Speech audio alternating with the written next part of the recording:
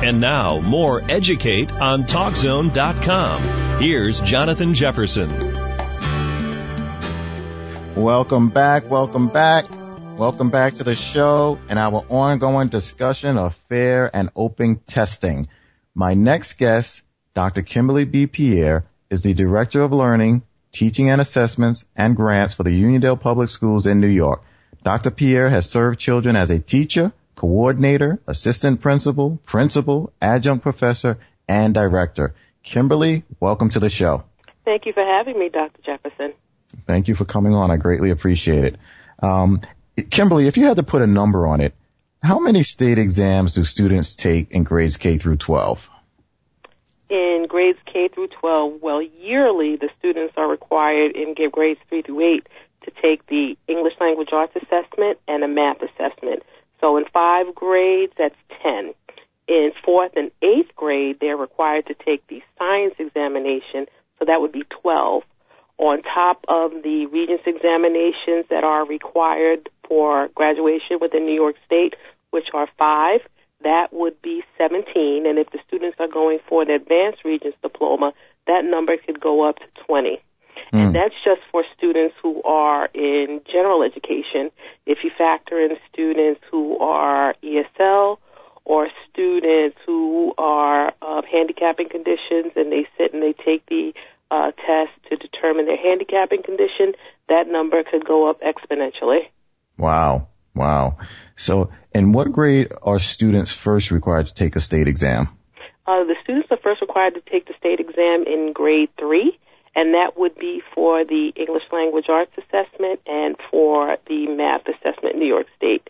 Each test is a span of 3 days, so the English Language Arts Assessment will be administered in a 3-day time span, as well as the Math Assessment. So we're talking about 6 days of instruction to administer those 2 examinations. Wow. Now, what challenges do schools face to administer mandatory tests? If I were going to any school district who had to do the testing, what would their challenges be? Well, it's a multi-day test, so it's factoring in how to schedule those exams, especially for students who have handicapping conditions, because they tend to have additional time requirements associated with it or other modifications, such as another location, having the exam read to them. Some students may have a scribe, so the multi-day exam is a problem. For students that require additional time, it's a challenge for the buildings. The time frame in which the exams are offered can be challenging, especially at the middle school level, because they have to test grades 6, 7, and 8. So it's quite a laborious challenge for the schools to administer all of the exams with all of the challenges they face. Now, one of my concerns, my biggest concerns with it, I have many issues with the testing, as do a lot of educators, but one of my biggest concerns is when you're in a environment where even the middle class, even some wealthy families, both parents are working and they need to be at work. They're required to be at work. And to take days where you have middle school kids, because I know many school districts do this. I know many years ago we were able to test kids and keep the other kids in school. Now there are so many kids testing that those who are not testing are at home, and there are not parents at home with them. So I notice on testing days that there are middle school age children roaming all over the neighborhood because the parents are not home. You know, they need to go to work, and the kids can't be in school because they would disrupt those who are testing. And they have free reign. So that's one of my biggest concerns is we have these children who are very impressionable, with free reign through the community during testing times. Does that present a concern with you? Absolutely. And it also depends upon which district you're in, because some districts are required to do that because of the size of the buildings. Case in point, where we work, the entire middle school test, and that's 700 students. So it's physically impossible to test 700 students during a one time frame. So what our district does effectively is we administer the 6th and 7th grade exam in the morning and the 8th grade in the afternoon. Now, that allows us to provide for all of the testing accommodations that we encounter with the students. And it gives us additional time to ensure that the exams are administered appropriately and within a timely fashion and adhering to all of the directives from the New York State Education Department. Wow. That sounds like it's a big job. Yeah, I can see why schools have one or more people like yourself whose full-time job is to really be on top of that. And honestly, I don't think your position or your responsibilities even existed 20 years ago. In 20 years ago, it was very simple. You administer the test in grades 4 and 8.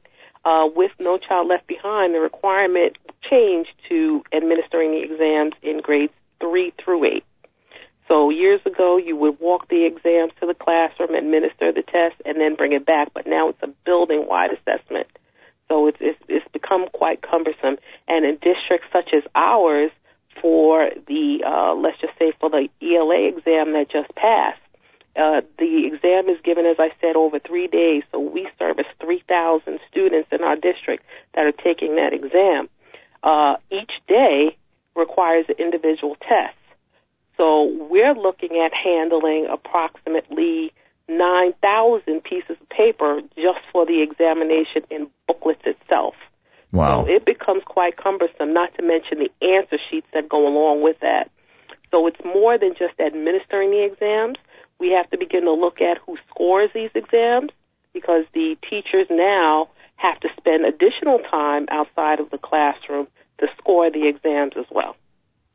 Now, wow, so the teachers are outside of the classroom even after the exam. So the kids are missing time from their regular schedule to take the exams for as many as 3 days. And then afterwards, they're missing their regular classroom teachers for, how long does it take to grade the exams? Is that a 1 day?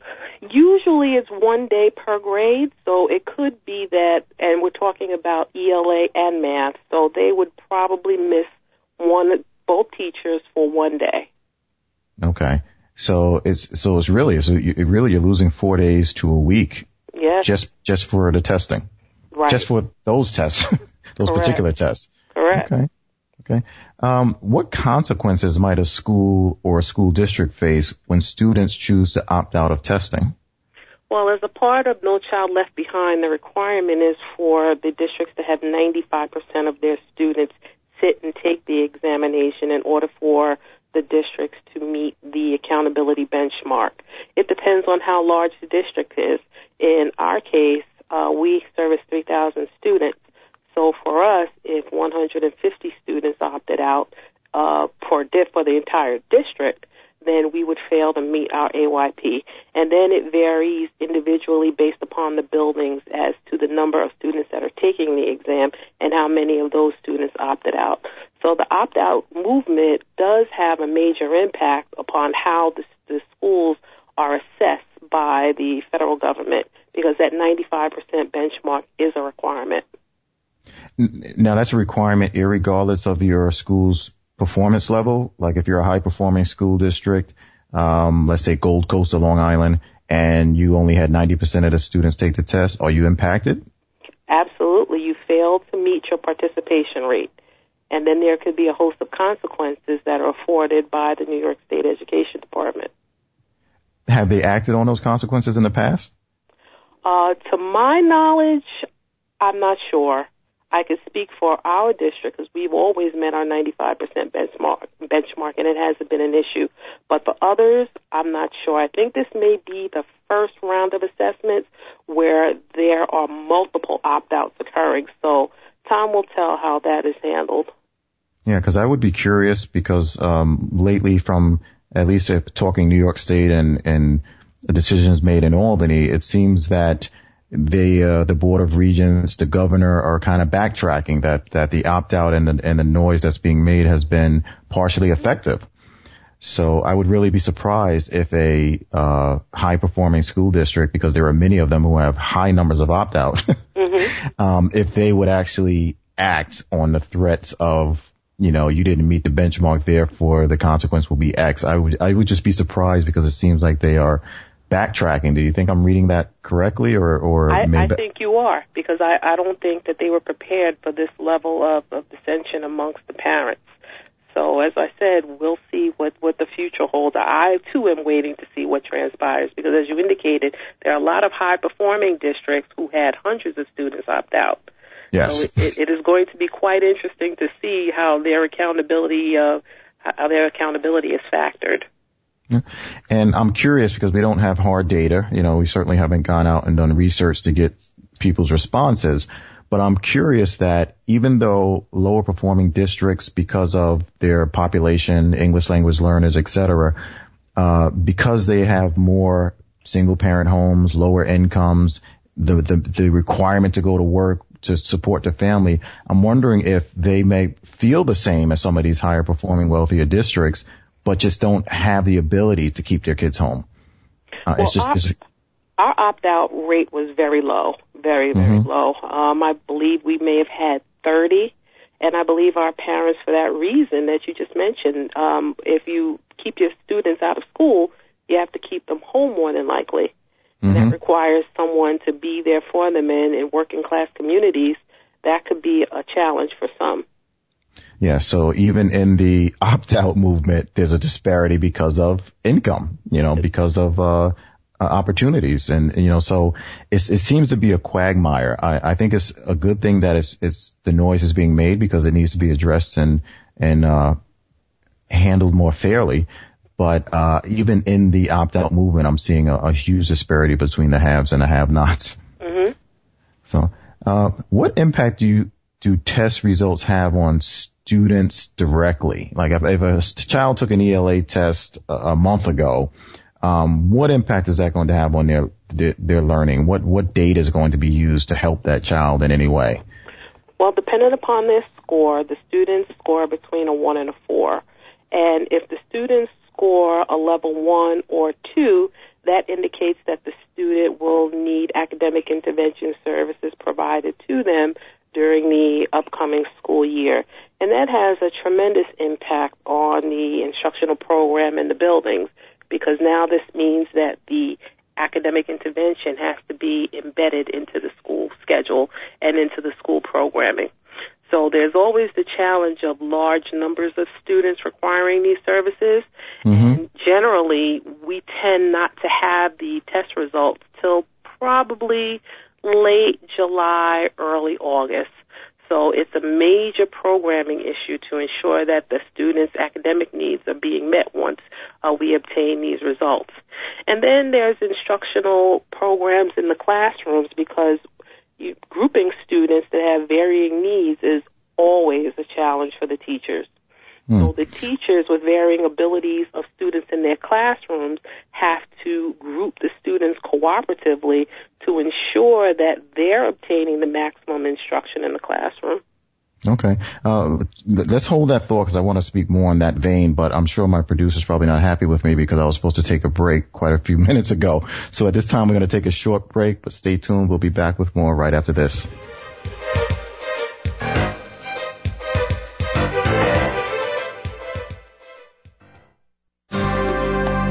You're listening to Educate on TalkZone.com. Back to Jonathan Jefferson. Welcome back to the show and our discussion with our guest, Dr. Kimberly Pierre. Dr. Pierre, you mentioned that test results from these 3-day tests don't come back until July or August. So really, a child is taking a test in the spring, and adjustments for that the tests tell us they need can't be made until they come back to school the following year. Is that correct? That would be correct. If you're utilizing the assessments as the sole indicator, there are other indicators that educators should be utilizing to make those instructional decisions. Okay. Now you're talking about local tests and and measures. Yes, how the teachers are assessing the students in the classroom, the local assessments, all of that has to be a part of the decision-making process. Okay. Now, we discussed the impacts on students. What impact does the test have on teachers? Well, under the new APPR regulations, the teachers obtain a score based upon how well their students perform on the assessments.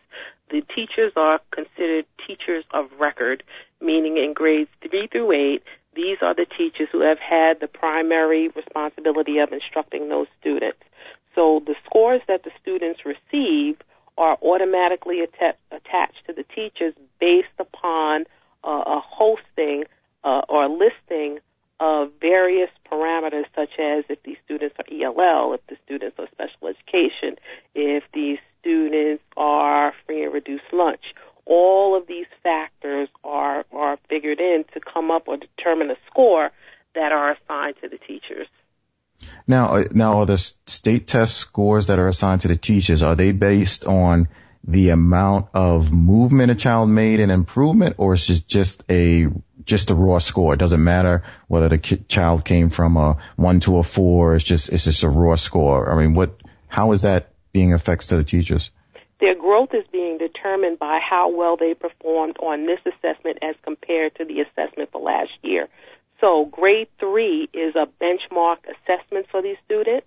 When these students go to grade 4, then their score is looked at from how well they performed in grade 3 to 4, how much growth they obtained during that year with the teacher of record that they have. And it's a very complicated formula that the State Education Department has come up with. I could not recite it if I tried, but that's essentially how they come up with the growth score. And it's not just for the teachers. The principals also receive a growth score depending upon how well the students perform as well. So it's principals and teachers. Yeah. Now I know there's so much that was. I know they've tried to take in a lot into account when coming up with these measures via APPR. And for my listeners, because my listeners are nationwide, actually worldwide, APPR is Annual Professional Performance Review. Yes. And there are many who actually are not accounted for because there are many director positions that don't fall into the principal category. And there are many central administrative positions that don't fall into a category where these measures affect them. Am I reading that correctly, or did I? You are reading that correctly. The assistant principals also fall into that category, as well as support staff such as directors as myself. Yeah, and there are social workers and guidance counselors. Absolutely. And there are a lot of people who, when they came up with this plan, a lot of people who impact students and impact their ability to learn and learn successfully, who are not included in these measures. And that's created a lot of pushback from within. Actually, it's created a lot of strife and division from within. Have you observed that as well?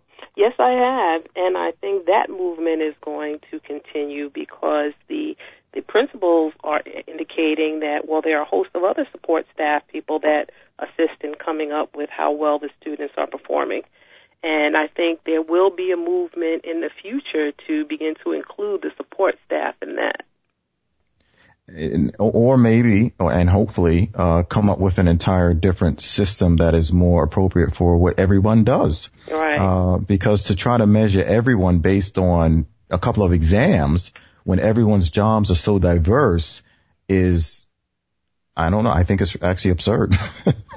It's very challenging, specifically when you're dealing with the students with a lot of social issues, home issues, problems, just general life issues that a lot of the students have to face, some problems that we didn't have to face, in our time coming up. The students are going through a lot these days, and that's not factored heavily into these equations. And I honestly believe that it will, not that I have a crystal ball, but from some of the stress that's now on the teachers, because it's already difficult to try to figure out the formula. I mean, I have to go back and reference material constantly when I'm yes. And now, so if I'm a teacher and I already have my class that I have to teach, and now I have to try to figure out how this impacts me, I might have some concerns that, maybe I don't want to teach. Maybe I'm a highly effective teacher and I'm best served teaching, kids who have, serious needs, but because their serious needs might negatively impact me and my ability to provide for my family, now I'm highly effective and I don't want to teach those students who need me because of the fact that might negatively impact on me. And that's one of my biggest fears and concerns. I concur. There are several issues around special education teachers because many of their students will not make that growth. Some of them have fixed IQs, and for them, the repetitive instruction that they give for life skills is what their goals are for the students. And to measure them on assessments, many are indicating that's not quite fair. So I think we're going to see a big shift in how special education students are assessed. I know the State Education Department in New York is working on that, how ELL students are assessed. For ELL students, they're only allowed a 1-year exemption for English. So if a student has been here for 2 years and their command of the English language has not progressed as much, they're still required to sit and take these examinations. So I know the State Education Department is looking at that as well, and they are looking to make adjustments to that. I hope so, because at some point you just have to be humane. You know, I've been spending the last 3 years diligently learning Spanish and traveling to Spanish-speaking countries and being immersed, and it takes time. If someone were to tell me, Jonathan, by next year you need to be at X level and be able to master the Spanish exam, that would just be cruel. You know, and especially at the high school, because now these students have to not only learn the language but sit for the 5 assessments in order to graduate with a Regents diploma. It's exceedingly challenging for them. And you're being very kind, because I know you are a kind person, but I use the word cruel. Yeah. You say exceedingly challenging. I think it's flat out cruel.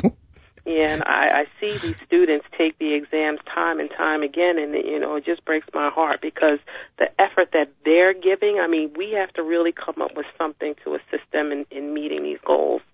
We really do. I agree with you wholeheartedly. We have been speaking with Dr. Kimberly B. Pierre, Director of Learning, Teaching Assessments, and Grants for the Uniondale Public Schools in New York.